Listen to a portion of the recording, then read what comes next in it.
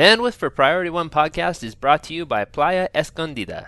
Ever dreamed of visiting Planet Risa? Well, Playa Escondida is the ultimate beach resort excursion. Visit playaescondida.com to book your ultimate vacation getaway. Command codes verified.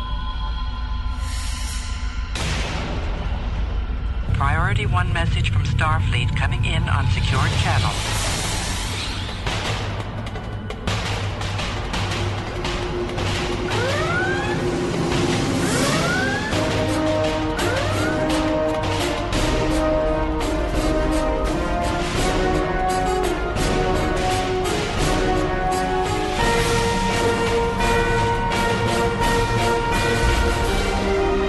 Welcome to Priority One. And now your hosts. Hello, Captains. You're listening to episode 151 of Priority One Podcast, the premier Star Trek online podcast, recorded Thursday, November 21st, 2013, live on TrekRadio.net, and available for download or streaming on Monday mornings at PriorityOnePodcast.com. I'm Tony. I'm James. I'm Elliot. And I'm Elijah. Elijah, what do we have in store this week? I heard a familiar name there. What was that? That's right. I'm back. At least for a week. Until work decides to work me some more. But the rumors of Elijah killing me have been greatly exaggerated. Not false. I mean, he did try to kill me, but it was exaggerated. I think it may have been mere Elijah, maybe. Blast you, vile man! I'll kill you where you stand! Actually, I think it was real Elijah dressed up as mere Elijah. But, hey, it was a clever plan. It was a full goatee. No, I do have a full goatee, sir. Mine does connect. Oh, so you shaved your goatee off? And is that mirror Elijah? Yes. The Elijah with no goatee, that's mirror Elijah? Okay. It was just a mustache Elijah. That's mustache. Mustache Elijah. But it was foiled. His plan was foiled. Foiled again! I'll get you next time. All right. What do we have in store this week, Elijah? This week, we put our thinking caps on and trek out the economics of Star Trek and how we can apply that to Star Trek Online.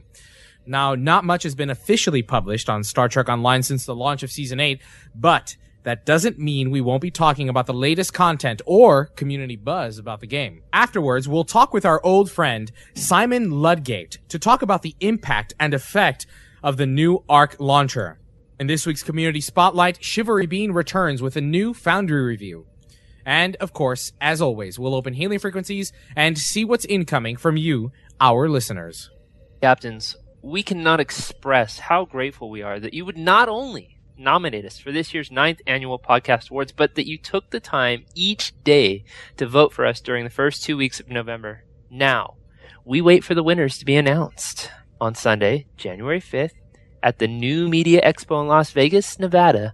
We're going to find out if we are the victorious ones. You guys can continue to support Priority One with real-world donations by helping us reach our monthly financial goals. Visit PriorityOnePodcast.com. You can donate. There's a donate button there. There's all kinds of good ways that you guys can help us out and get some goods at the same time. And we truly, truly do appreciate each and every one of you guys. Thank you so much.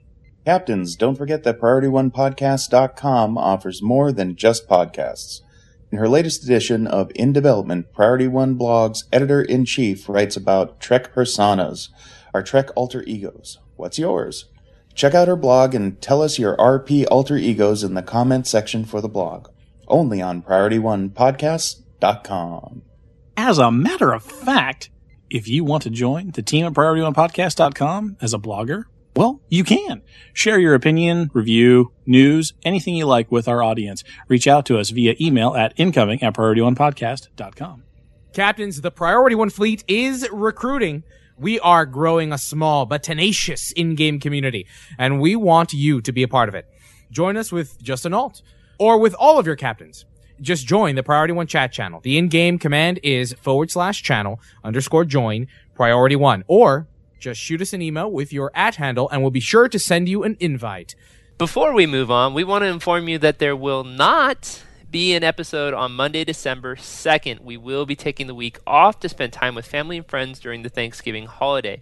We will be back live on TrekRadio.net on Thursday, November the 5th, and we will publish an episode 152 on Monday, November the 9th. So take a break and enjoy your holiday, and we'll see you afterwards. Well, let's trek out the economy of Star Trek and what could possibly be applied to Star Trek Online. Jim, what in places? I don't know. Then let's trek it out. And on this week's Trek It Out, we have a variety of emails from our good friend Ben Weiss, a listener of the show, regular contributor. And he sent us an article from Matt Iglesias writing on Slate.com. And Mr. Iglesias, he's a bit of an armchair economist. He's a commentator of sorts on the economy. And he has turned his journalistic pen to Trekonomics. It turns out it's not nearly as far out in the deep reaches of space as the great bird of the galaxy might have thought it was.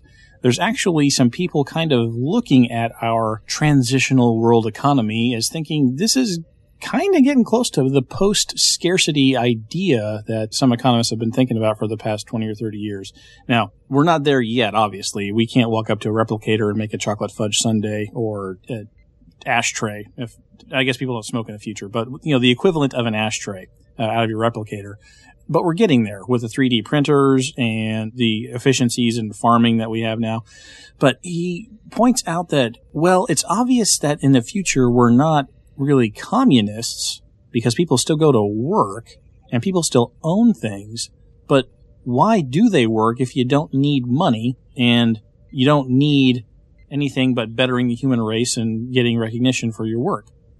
And he points out, Mr. Iglesias points out, that when you do see people work in Star Trek, they're working for recognition. Like Ben Sisko's dad in his New Orleans restaurant or Chateau Picard wine. It's really not terribly pleasant to go tromping through the mud, tying vines back and forth, and you don't do it unless you really, really want to. And that got me thinking about, well, in Star Trek Online, we can have as much money as we want, and we can have as many things as the developers decide to drop on us. So aren't we really in a post-scarcity economy when we log into the game? Right now, the dilithium drop rate's set at about 480 dilithium for 15 minutes of play or so. Why not make it 1,000? Why not make it 2,000? Well, the simple fact of the matter is because the developers don't really want to, because they have to interface with a still money economy. But that brings us back to the original point. Why would we play? Why do people play or participate in that economy if there's no point when the developers can just wreck it in a minute or suck all the energy credits out of it by making things more expensive? Crafting. The artisan stuff is what's missing in Star Trek Online. And that was really where I think the economy needs to focus when we go to Star Trek Online's next seasons. That crafting update has been what's missing, where people take their skills and their time and their efforts and they actually make unique things that you can't get anywhere else. That's what makes the economy run in the 24th century. Why not in the 25th century in our little game? Well, in an interview with Stoked Radio, Al Rivera does bring up that crafting seems to have a lot of momentum right now in terms of development. So we may see the addition of crafting into Star Trek Online sooner than we might think.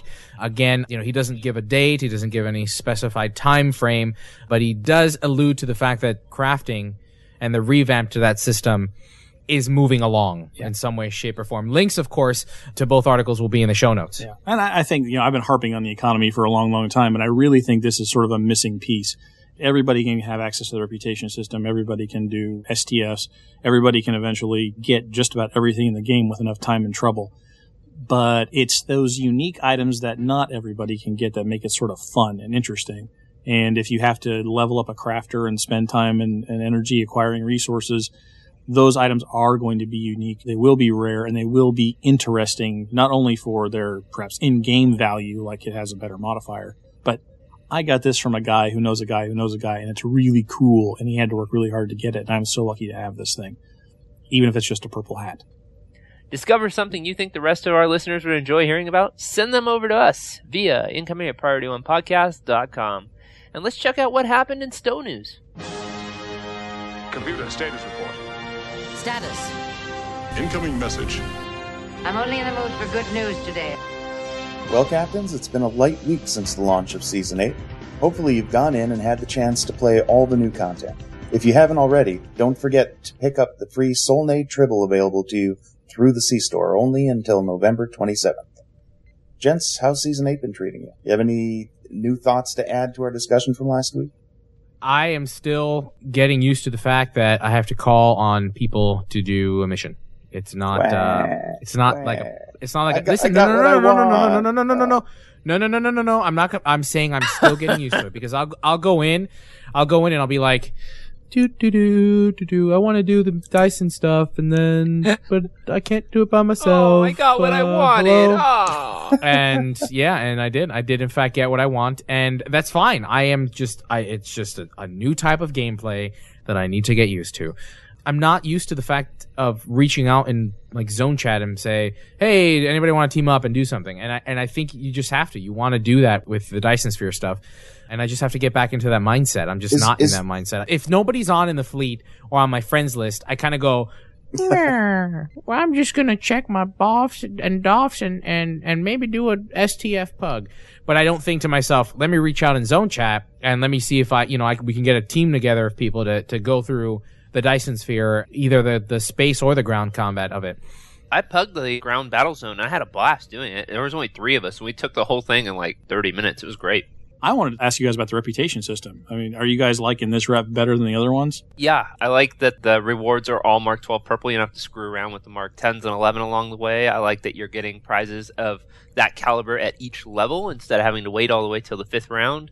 I like everything about it. I think it's really cool. I like the drops that they're giving out, the consoles. I'm really very pleased, actually. Consoles are getting old. They're like all the same. They are they have a problem with some of them being very, very similar. And actually, I've tried a couple of them. Not super impressed with any of them yet, but I'm really anxious to get some of the full sets. I have pieces of the sets. I have the ground shield and I have one of the weapon consoles. I'm anxious to get all of it put together to see how it performs as a set, and we'll see how it goes. But so far, I'm really happy with it.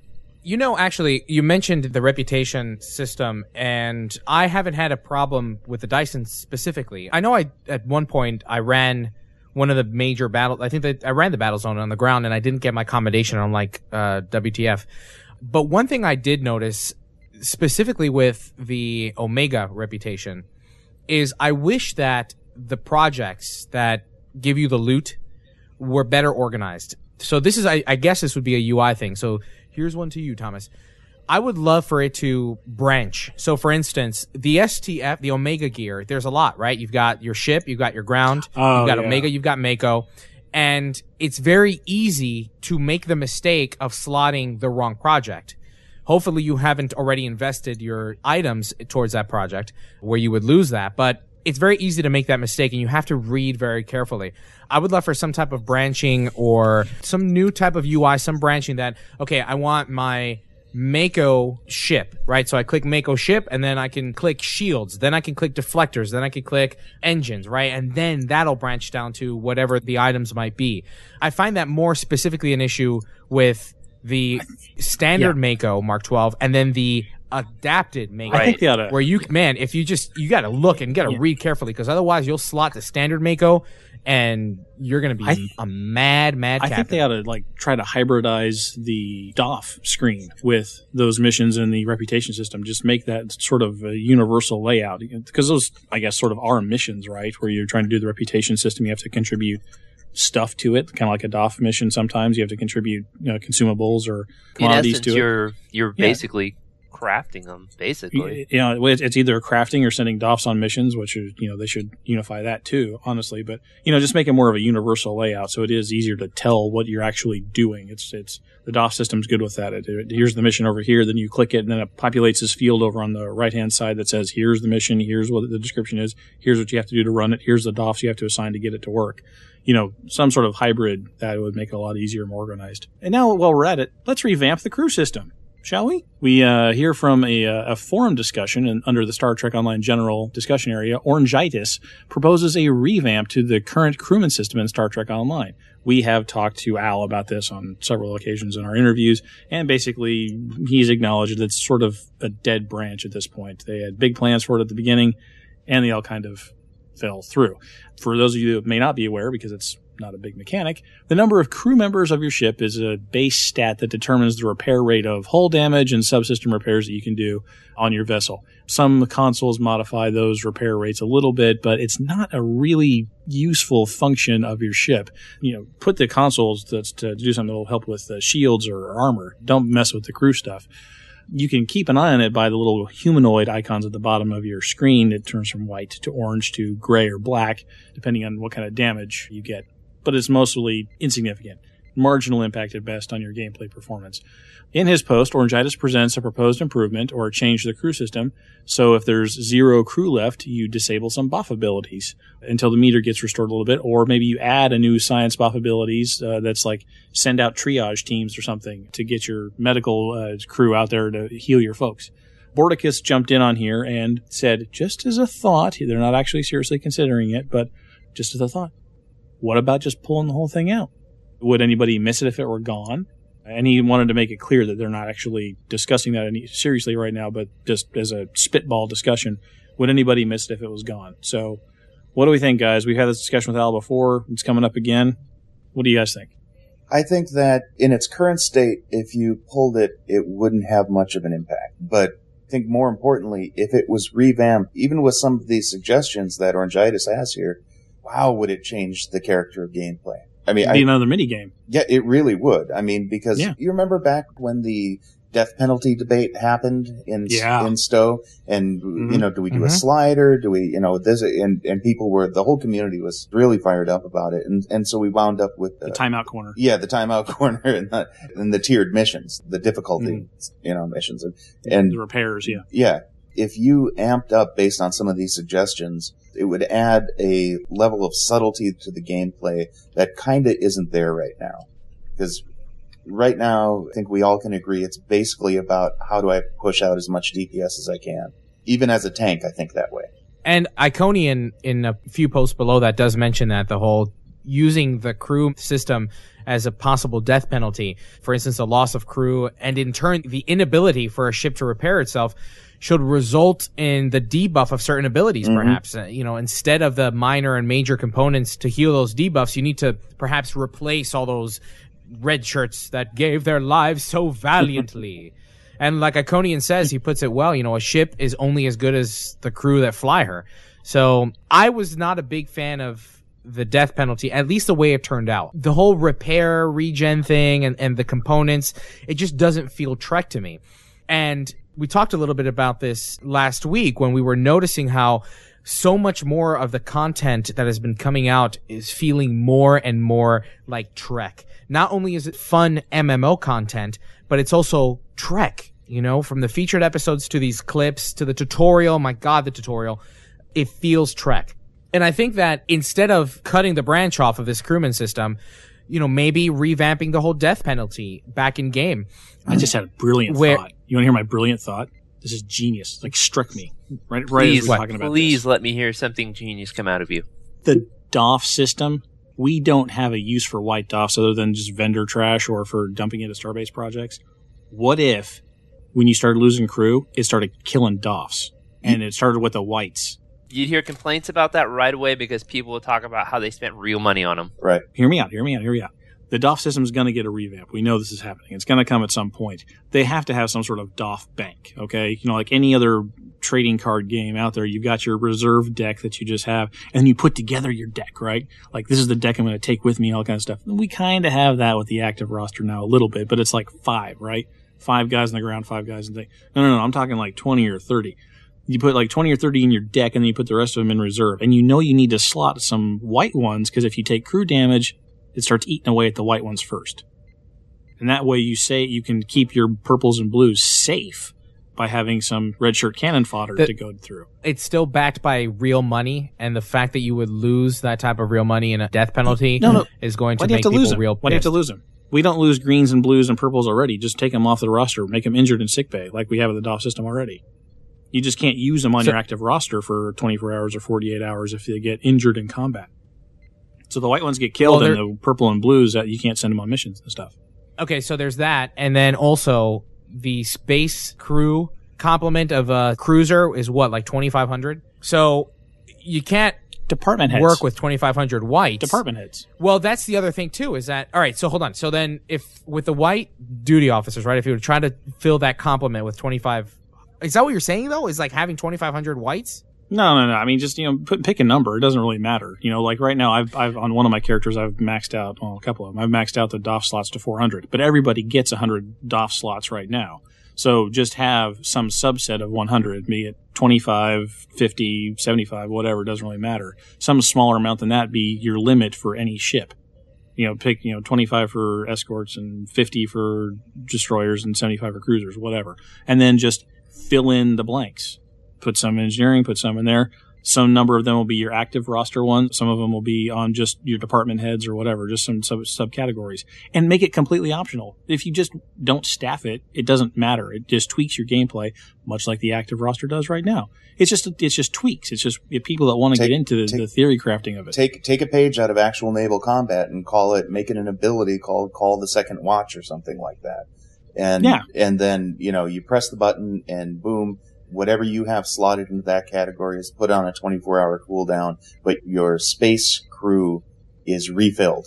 But here's how I see it, though, is that crews, right, the crew that is currently implemented in the game are the no-names that in the show the characters would walk by, right? Decks. And just people are just filling the lower decks. Then the DOFs are the little one-off characters that we see in an episode that actually have a few lines. And then, of course, you have your bridge officers. So if we were to keep into the spirit of Trek, we should still have a crew complement of 2,500, right? And we should still make sure that all those little lower deck minions aren't dying off, because otherwise it would cause significant havoc for the ship. Somebody cannot heal the hull or get shields back up. So I see what you're saying. Give a purpose to those white duty officers, but on the same token, it shouldn't be reinventing the wheel with the crewman system, right? I don't want to see a lot of time spent on doing something with a system that we've ignored for 3 years. I do. Right? Going on 4 now. Make it good. Right. So maybe improve it insofar that, having your crew members die in the middle of battle, either they stay dead and that becomes your death penalty, remove the whole major components and make your crew feel Trek, right?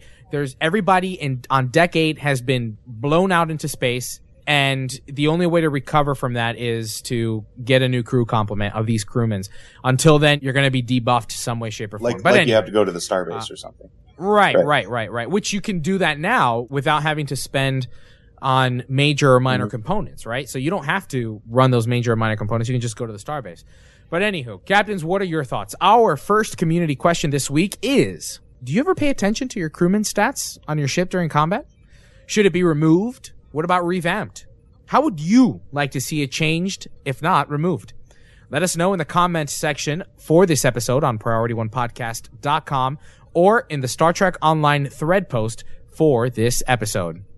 A recent article on GammaSutra.com by Mike Rose discusses the 4 approaches to making companion apps for video games. I'll give it a quick high level. They're talking about second screen experiences. They're talking about using apps to perform different functions in games. They gave a few examples in there. One of my favorite recent examples is Battlefield 4. You can run the Battlefield map, the actual top-down kind of commander view map, on that tablet while you're playing your first-person shooter. And the value added from an experience like that is just phenomenal. Now, captains, the reason we bring up this article is because we posed the question, where's the gateway? The gateway is designed to be a supplemental experience for Star Trek Online. And what we've seen so far, though, from the gateway is that it's more of an informative portal than it is a functional portal. So you can see your bridge officer layout and what items you have equipped, and that makes it really easy to share with people what you're rolling. But after reading an article like this, I'm kind of hoping that they move the direction of the gateway to more functionality than they do informational, right? In the article, for instance, Brent Arnst, who's the senior designer for Dead Rising, wrote that he could ensure the player saw direct benefits from the second screen in the game, not only as a second window for information on the game. And I think that's an important difference to make. I would love to be able to have my tablet propped up on the side of my monitor.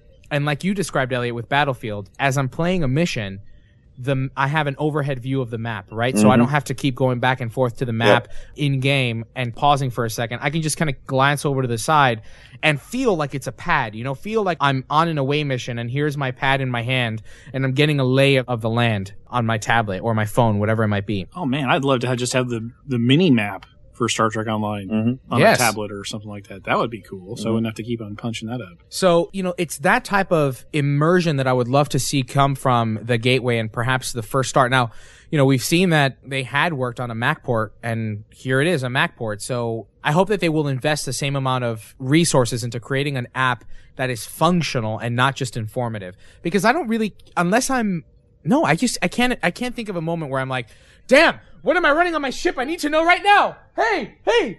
No, it's more, it'd be nice if I'm away at work and I can run, right? And we have spoken about this before. Being able to run your DOFs. Crafting queue. Being able to, when crafting gets a revamp, crafting would be fantastic.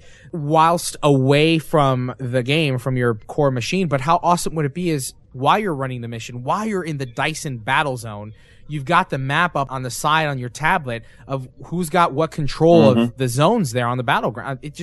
The possibilities are endless. And I hope, so hope that that's the direction that they're going to take the Gateway really badly. So, Captains, what about you? What type of functionality would you like to see come from a Star Trek Online app? Perhaps the Gateway, if it's accessible enough.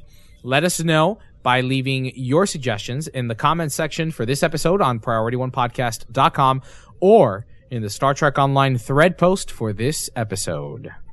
And we've got just a few patch notes to highlight before we get done with Stowe News here. We've got a crash that's been happening for a number of users. Apparently there's some graphics issues with a variety of different cards.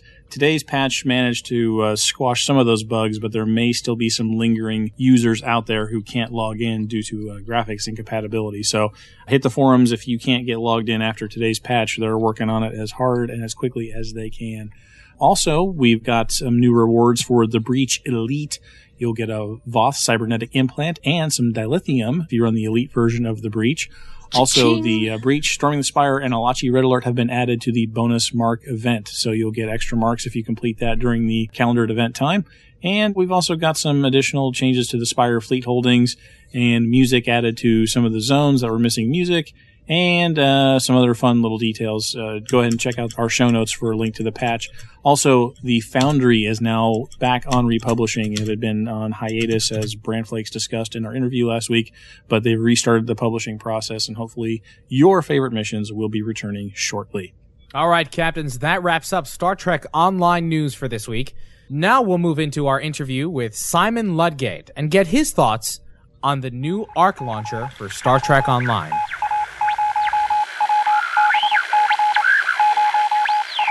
And welcome, Captains. We are joined today by a longtime friend of the show, frequent Gamma Sutra columnist on the topic of game economics, and master of information, Simon Ludgate. Simon, thanks for joining us. Thanks for having me on the show again.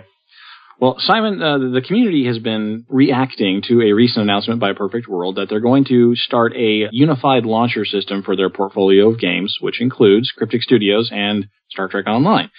And I just wanted to ask you the question, is this an unusual piece of software they're developing here? Well, it's actually not unprecedented. It has been tried several times before. Sony was well known for having a launch platform for all of its games, and so is NCSoft.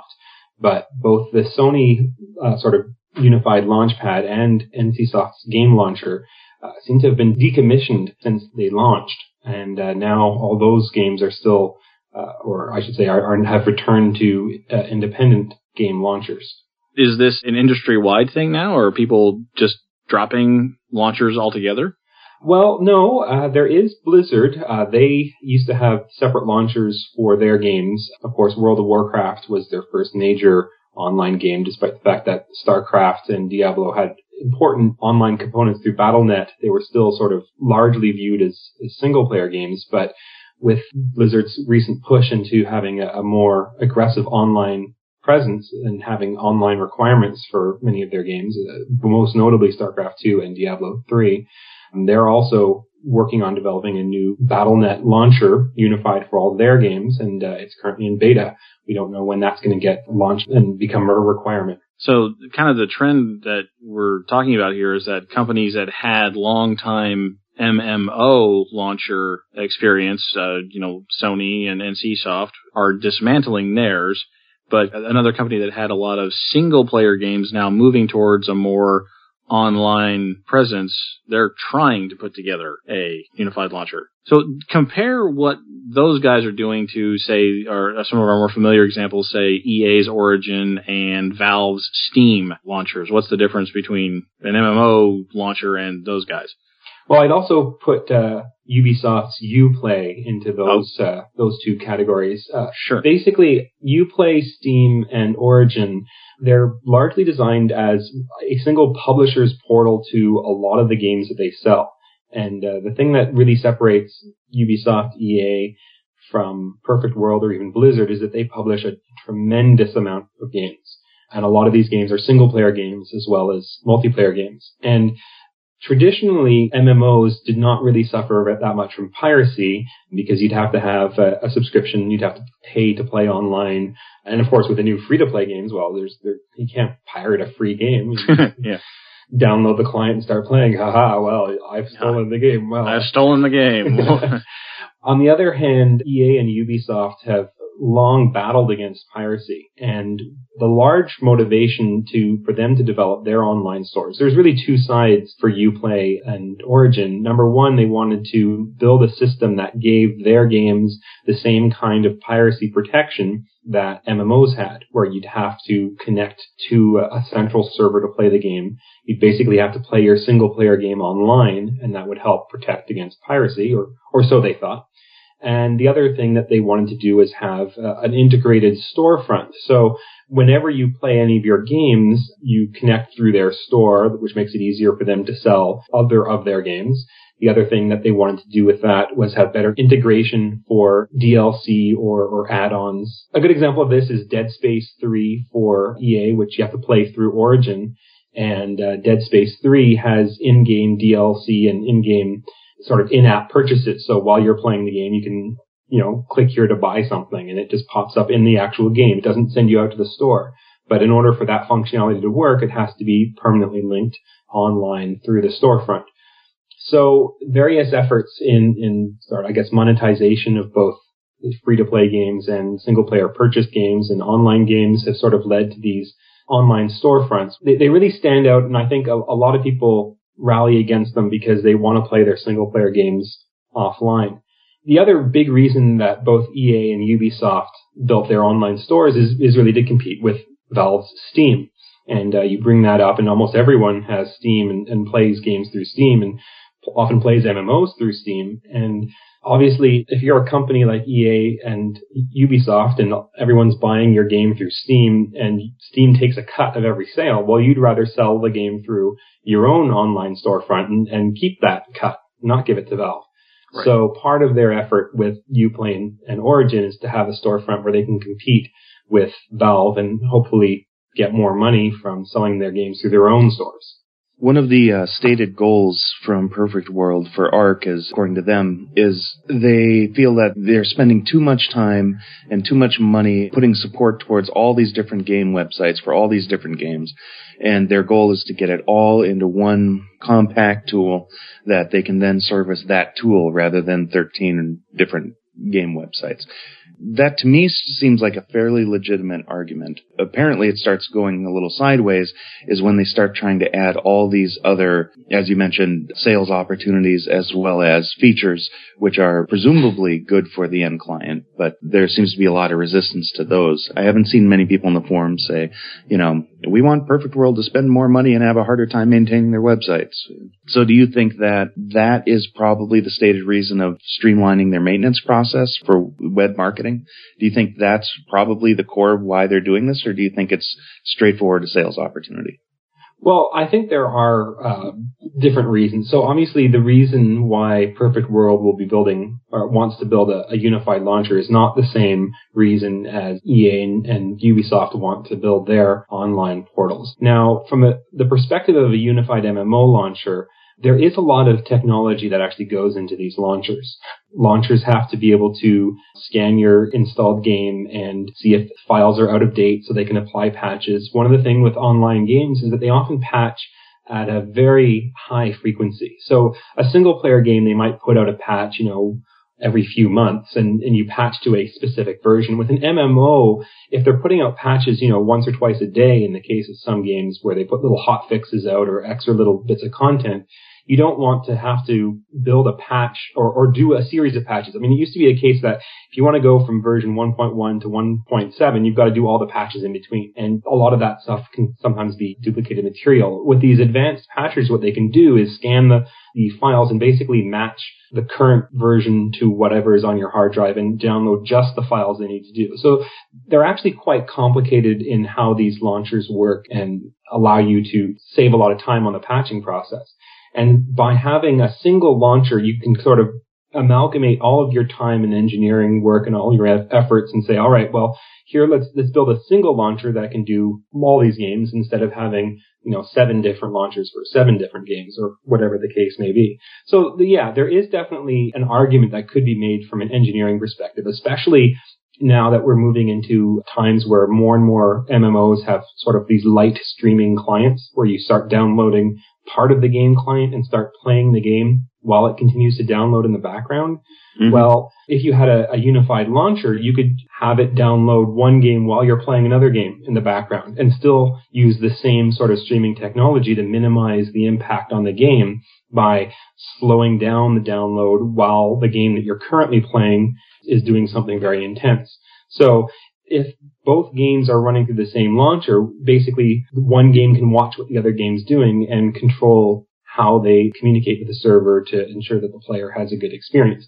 But there is no doubt that this is also an opportunity to market the games. If nothing else, when you run the launcher and you see the list of games and you see, well, here's Star Trek Online highlighted, but here's all these other ones you could just click once and download, is a good way to push those games into the stream of consciousness, at least of each of the game's audiences.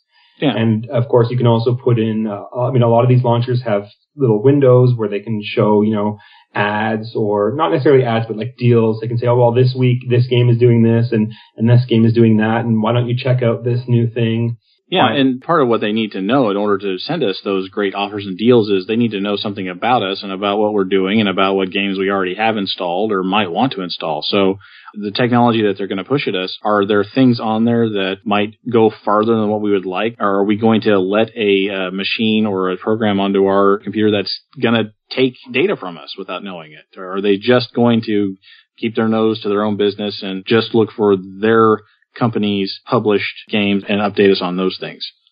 Well, the amount of how much information that they can use, it is somewhat limited by sort of the reality of life, and that is that every customized offer, they still have to invent it, right? So someone has to say, well, let's look for this set of variables, and then if, this user does this, we'll send them this offer.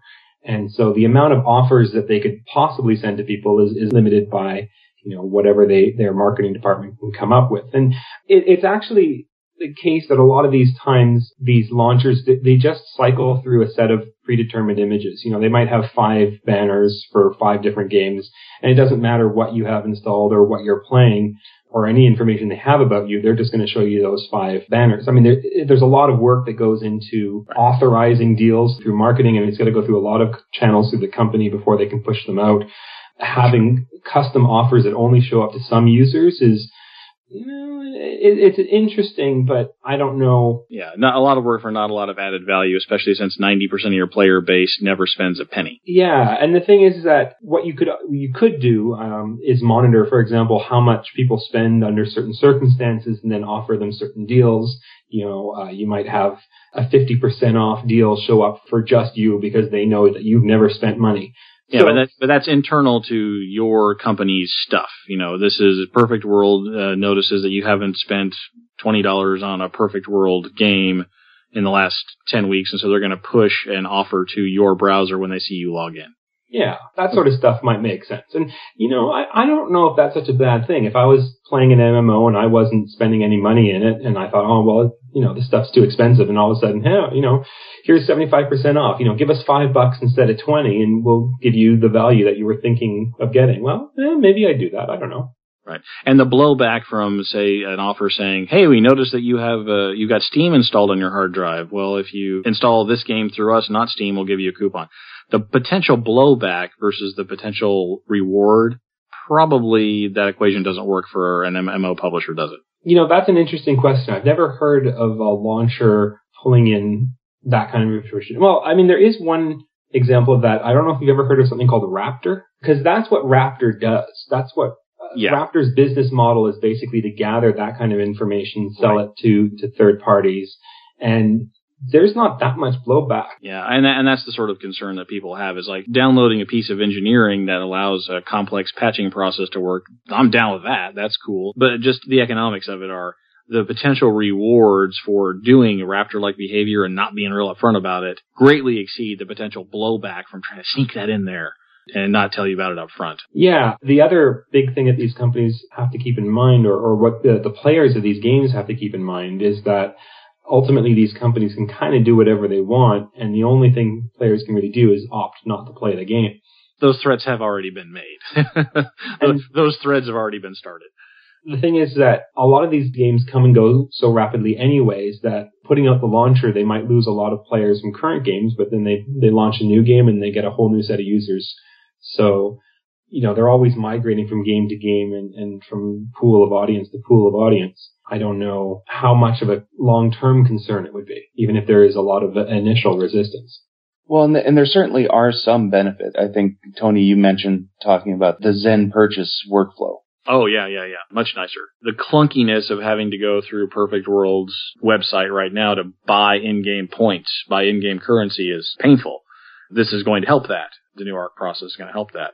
I remember back when Cryptic first launched Star Trek Online, you could buy Zen in the game, much like Simon was saying a little while ago. If you want C-store points? Yeah, C-store points. You could click in game and it would go with Atari coins. I forget. It could have been any one of those. I don't remember. It lost to the mists of history as far as I'm concerned. But yeah, that's the idea, is that if some of that integration into the game is really nice, and if the price of that is launcher, if it's all engineering, well, okay. If it makes my gameplay experience better, I'm all for it. Having talked with Simon now, it seems like the launchers that are out there going strong right now maybe have been based in sort of an IP protection, anti-piracy thing that have migrated to a sales platform. For an MMO, okay, maybe it's an engineering thing for multiple patching that's going to migrate into a sales platform, probably eventually. The general trend is it starts for one reason and winds up being a way to sell you stuff.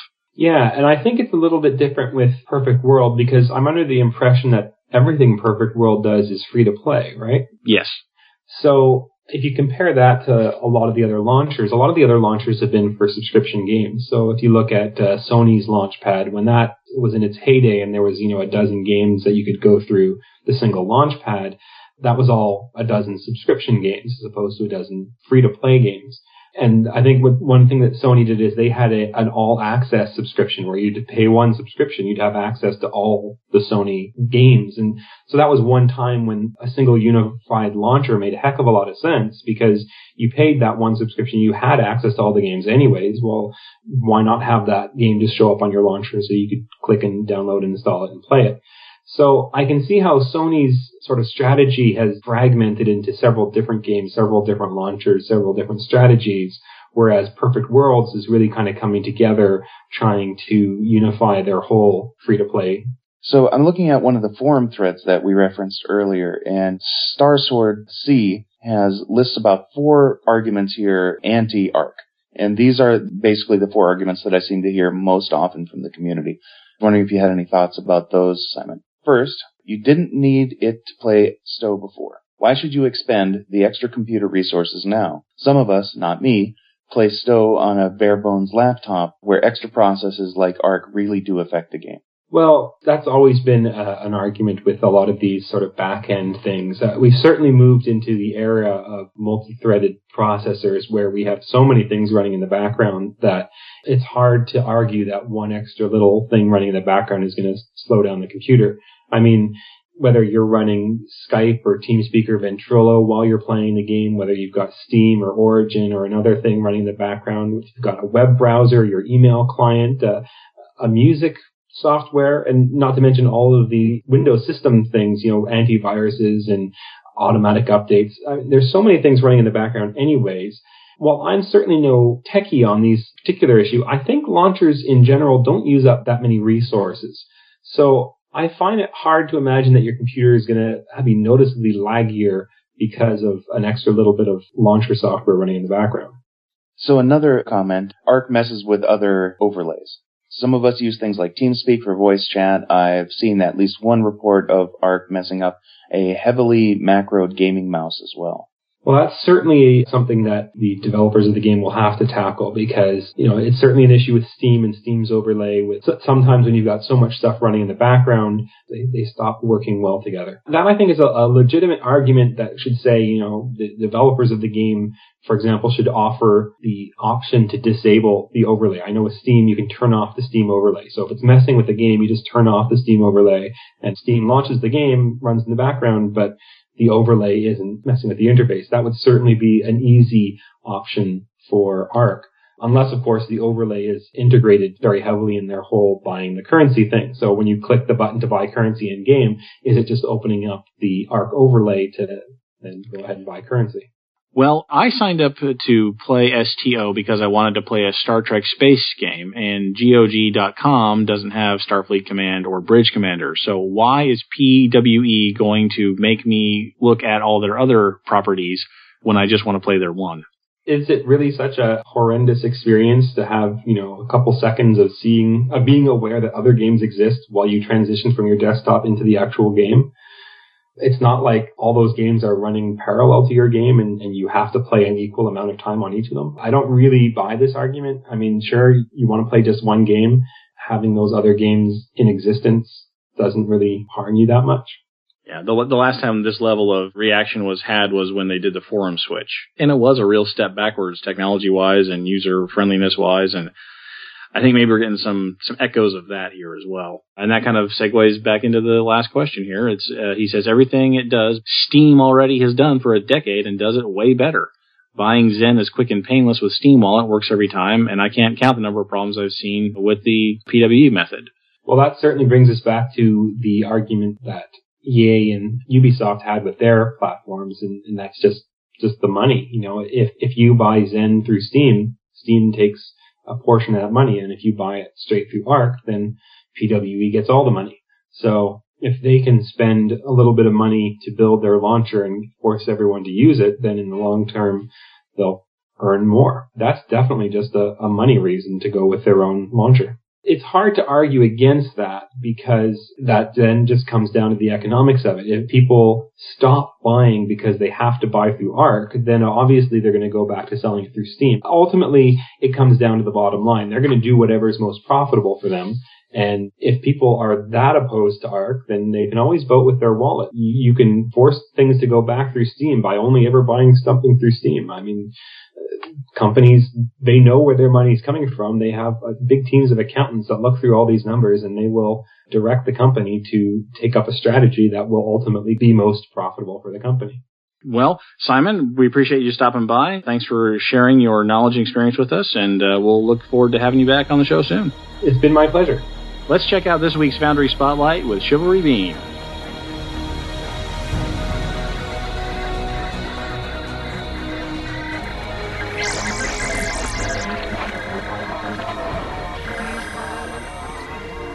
Chivalry Bean here with another Foundry Officer Report. Today I'm looking at Survival Must Be Earned by Molise. This is a Klingon mission based on Romeo and Juliet. The mission has a rich history, rich dialogue, and some excellent maps. I have not read or seen Romeo and Juliet myself, but I know the basic plot, and I've heard this mission follows it well enough. Several of the maps have a lore singer you can consult using the Ops button to look up all the houses involved, and any other info you might need on the characters, on the locations. If you get confused at who is who, you have easy access to find out lots of information. This mission is reading heavy. I don't recommend playing it late at night when tired like I did. There is some combat and action, but at its heart, this is a story you'll be reading. Through the dialogue, I was able to follow the story, and I could recount most of what happened. I like that the story touchstones on the KDF and Federation War and sets it well within the STO universe. The custom maps, especially the city is well made and it's fun to explore. You don't have to be a Shakespeare fan to enjoy this mission if you're up for reading. The story is rich and the big action scene was fun to play. Give this one a shot. And I've heard that Malice's other missions are even better than this one, so give them a try too. And now, let's see what you have to say. Message coming in, sir. Hailing frequencies. Open. See, we are getting to know each other. Captains, we love hearing from you on our feedback channels, whether it's via email or on our website or on the Stowe forums. And this week we heard from a lot of you. A lot of congratulations from our 150th episode. We heard from a lot of our old friends, Santa Skyrat, Hippie John, Azurian Star, and Rob DMC. But we heard from a lot of new people. We want to make sure we get to their comments, encourage them to keep writing in on every episode, not just the big 150. We start off with Jan via our email address, incoming@priority1podcast.com. As a longtime Linux gamer, I've always been proud of how well the Stowe client plays under Linux. It has, for me, never had any problems and works like a charm all the time. So if they can make a few hours of development time available and make sure that the Arc launcher also works under Wine and Linux, I would definitely switch over to it without any questions. P.S. Happy 150 podcasts and live long and podcast. Looking forward to many more podcasts from you all. So here's the thing, though, is that he's running Wine to play Star Trek Online. All right, which is essentially what the Mac client is. It's a different wrapper called Cider. It's apparently has like better libraries or whatever for the DirectX calls, but it's essentially the same workaround that we've been using, us, we being the Mac users of the world. It's essentially the same thing as we've always been using, just a better wrapper. So the Wine client under Linux should still work fine, and I'm hoping they don't port Arc over to Wine. So I'm hoping I can just keep playing on my Mac and not have to worry about Arc ever. Rogue Jawa. How about that guy, huh? He wrote in and he says, great episode as always. Your new audio engineer does an amazing job. We agree. We totally agree. Thank you. I just wanted to respond to the question about Arc and say that there's absolutely nothing they could do to make this worthwhile for me. It seems like it's a bloatware resource hog. When it comes to Arc, do not want. I was reading the Massively article interview with Noel about Arc, and I understand this seems to be most specifically an internal move, that they're using too many different tools to manage both community and games, and it's causing a lot of issues on their part. So I get that. I understand that. I can appreciate that. The concerns of the community about privacy and resource demand from the platform is also understandable and hopefully will be addressed at some point. More importantly, for me, I want to see the gateway move forward, right? I want to see an app. I want to see something come of Star Trek Online in the mobile platform. So long as Arc doesn't screw that up for me, I'm okay. Probably not going to install it. I'll continue launching Star Trek Online through Steam. But as long as Arc does not affect the ongoing development of Star Trek Online in the mobile environment, I'll swallow this pill. Here's something else that kind of caught my attention, was that this week, Perfect World is doing some kind of contest game thing for one of their mobile games. Come on, let's get a solid mobile companion app for Star Trek Online in the hands of the players. I think it's needed. I think it's desired. I think it can make the game, again, just take it to the next level of Star Trek awesomeness. And again, as long as Arc doesn't get in the way of that, I'm okay. You know, I gotta say the privacy argument doesn't really hold water for me, because, I mean, if you're using the internet and doing business on the internet and... Yeah, everybody knows everything. Yeah, it's right. over, man. It was man. I mean, it was they over might as in well 93. Call it they might as well call it Patriot Arc. I mean, you know. I think the biggest point to take away is Brandon's boss is in charge of this. I mean, they're not even letting Brandon handle this. They're taking this very seriously. And that Brandon's boss, the community team manager, is the one massaging this whole thing. They're not even letting Brandon do it. They're like, nah, it's too big. We're gonna kick it up a notch. They're very serious about making sure that this is smooth as possible. They know it's going to suck. They know people are going to do the things they've been doing and say the things. I'm saying the things that I'm saying because they need to know this is the reaction they expect, and this is the reaction we need to give them so that we keep them honest. There we are. It'll probably be better than Origin. That's a pretty low bar. Come on. Jack Morenzo writes, great 150th show, guys, especially the end. The song from Jurassic Park always warms my Gorn heart. Referring to the Ark, I'm not sure there is much they can do to entice me. I have every game on my PC via Steam. Here's to 300. Salute. All right, Captains. Mike in New Jersey writes, 1. Not a fan of Ark.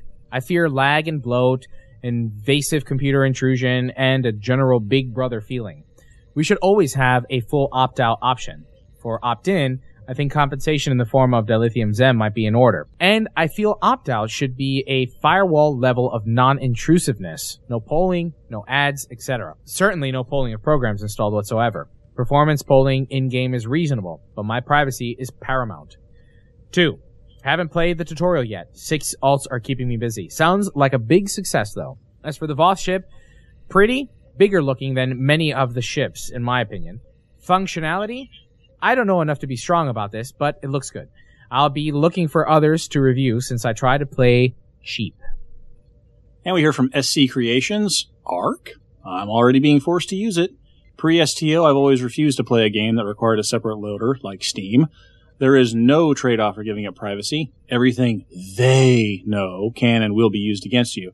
Perhaps CBS should seriously consider letting that license expire. PWE is already hurting the Star Trek legacy enough. Oh, and by the way, some of us haven't played Sphere since launch. Not too many bugs? I'm sorry. I have one question. What's your question? Why is Perfect World already hurting the Star Trek legacy?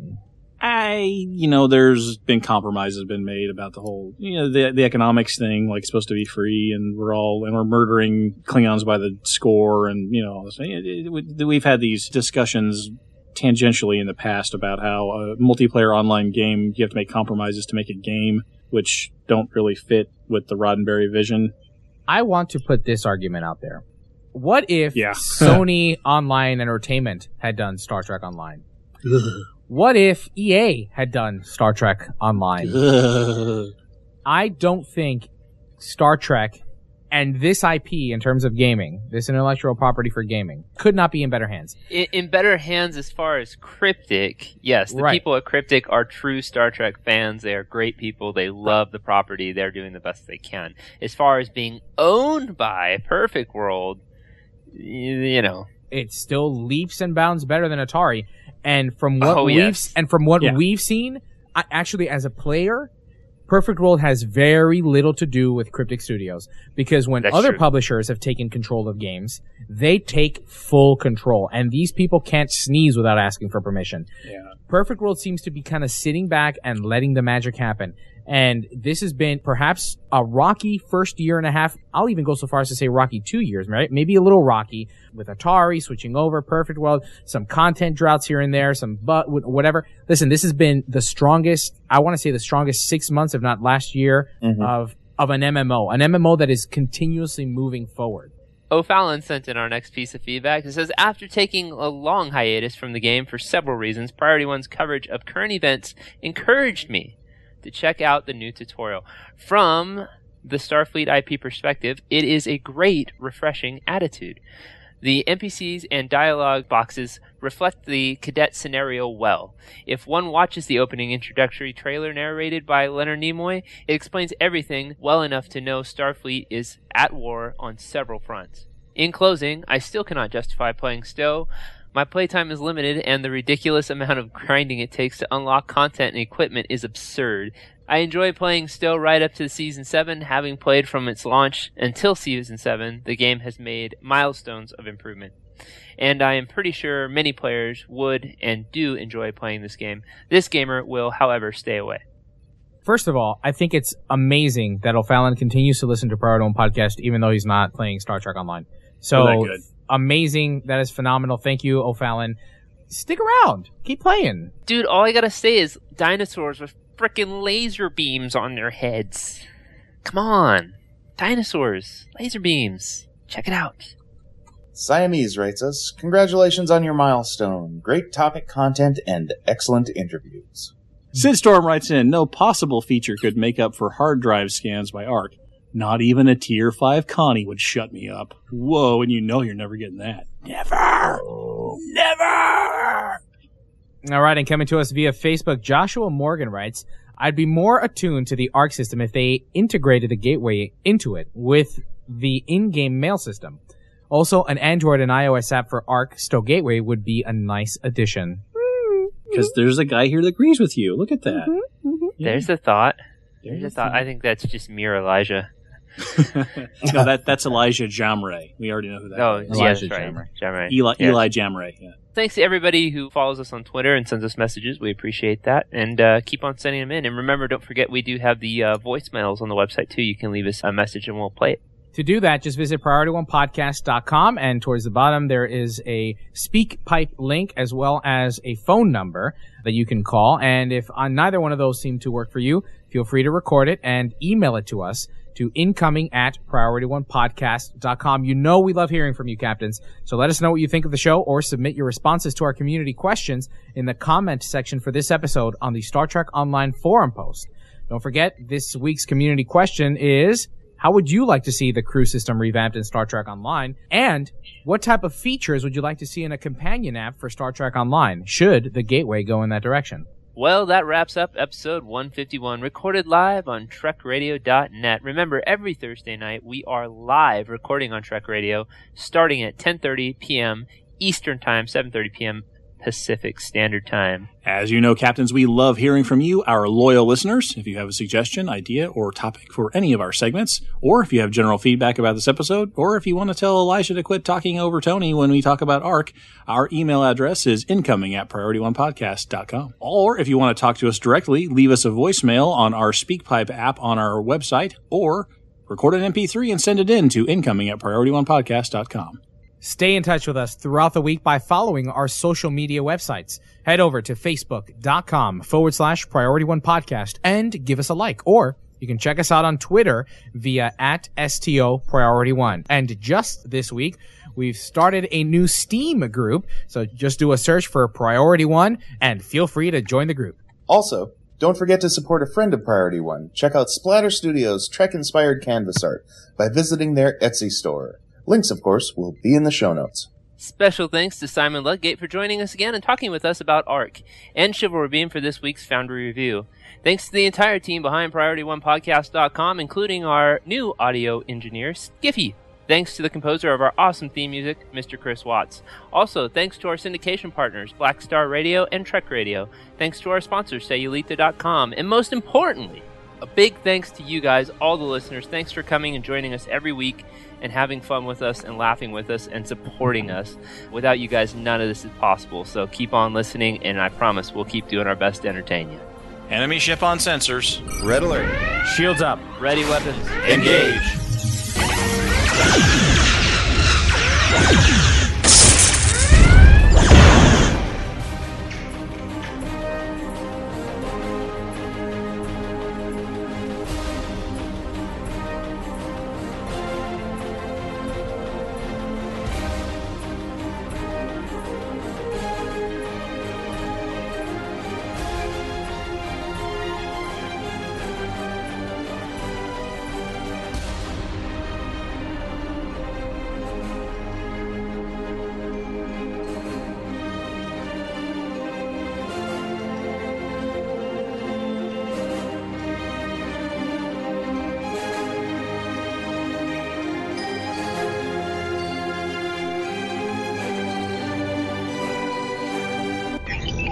Transfer complete.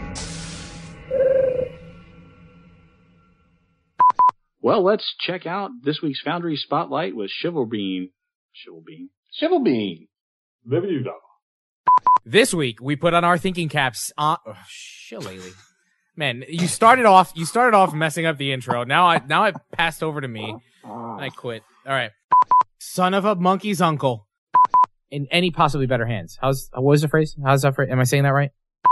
Yes, I am. Please, if you please. Ding, ding, ding, ding. Thank you, had you let Tony read that, he would have said, Parmesan cheese says. I could do that if you want. I can do it if you want. Oh, that's good. That was good. Don't forget, this week's community question is, how would you like to see the crew system revamped in Star Trek Online? And what was the other one? All right, so Elliot, you're up.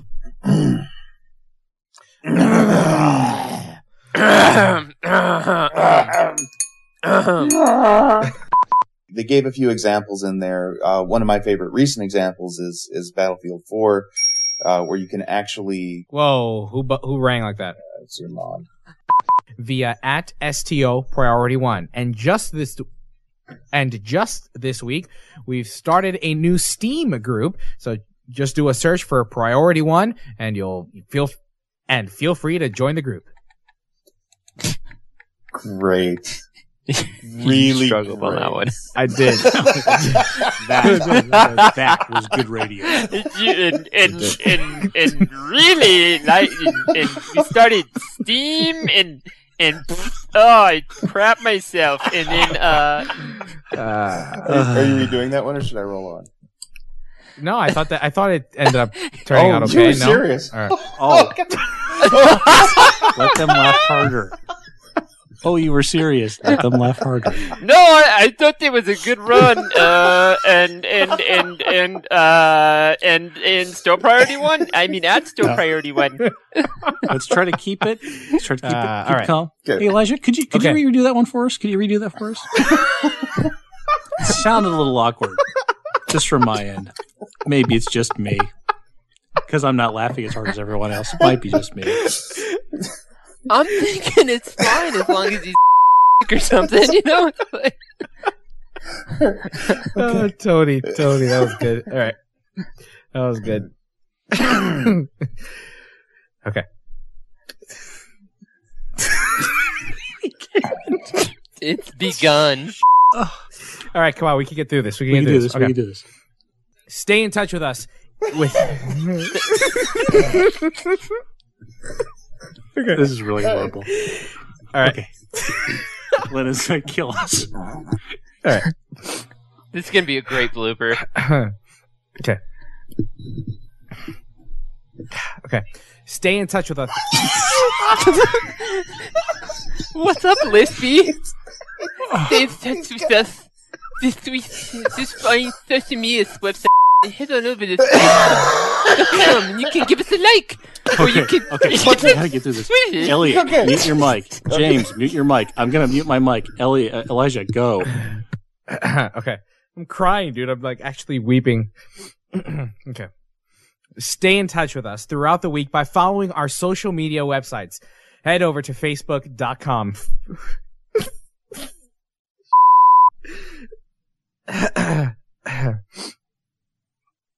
Head over to... All right, you know what? The first take was really good. Just cut the whole thing about Steam. Move on. Okay. All right, here we go.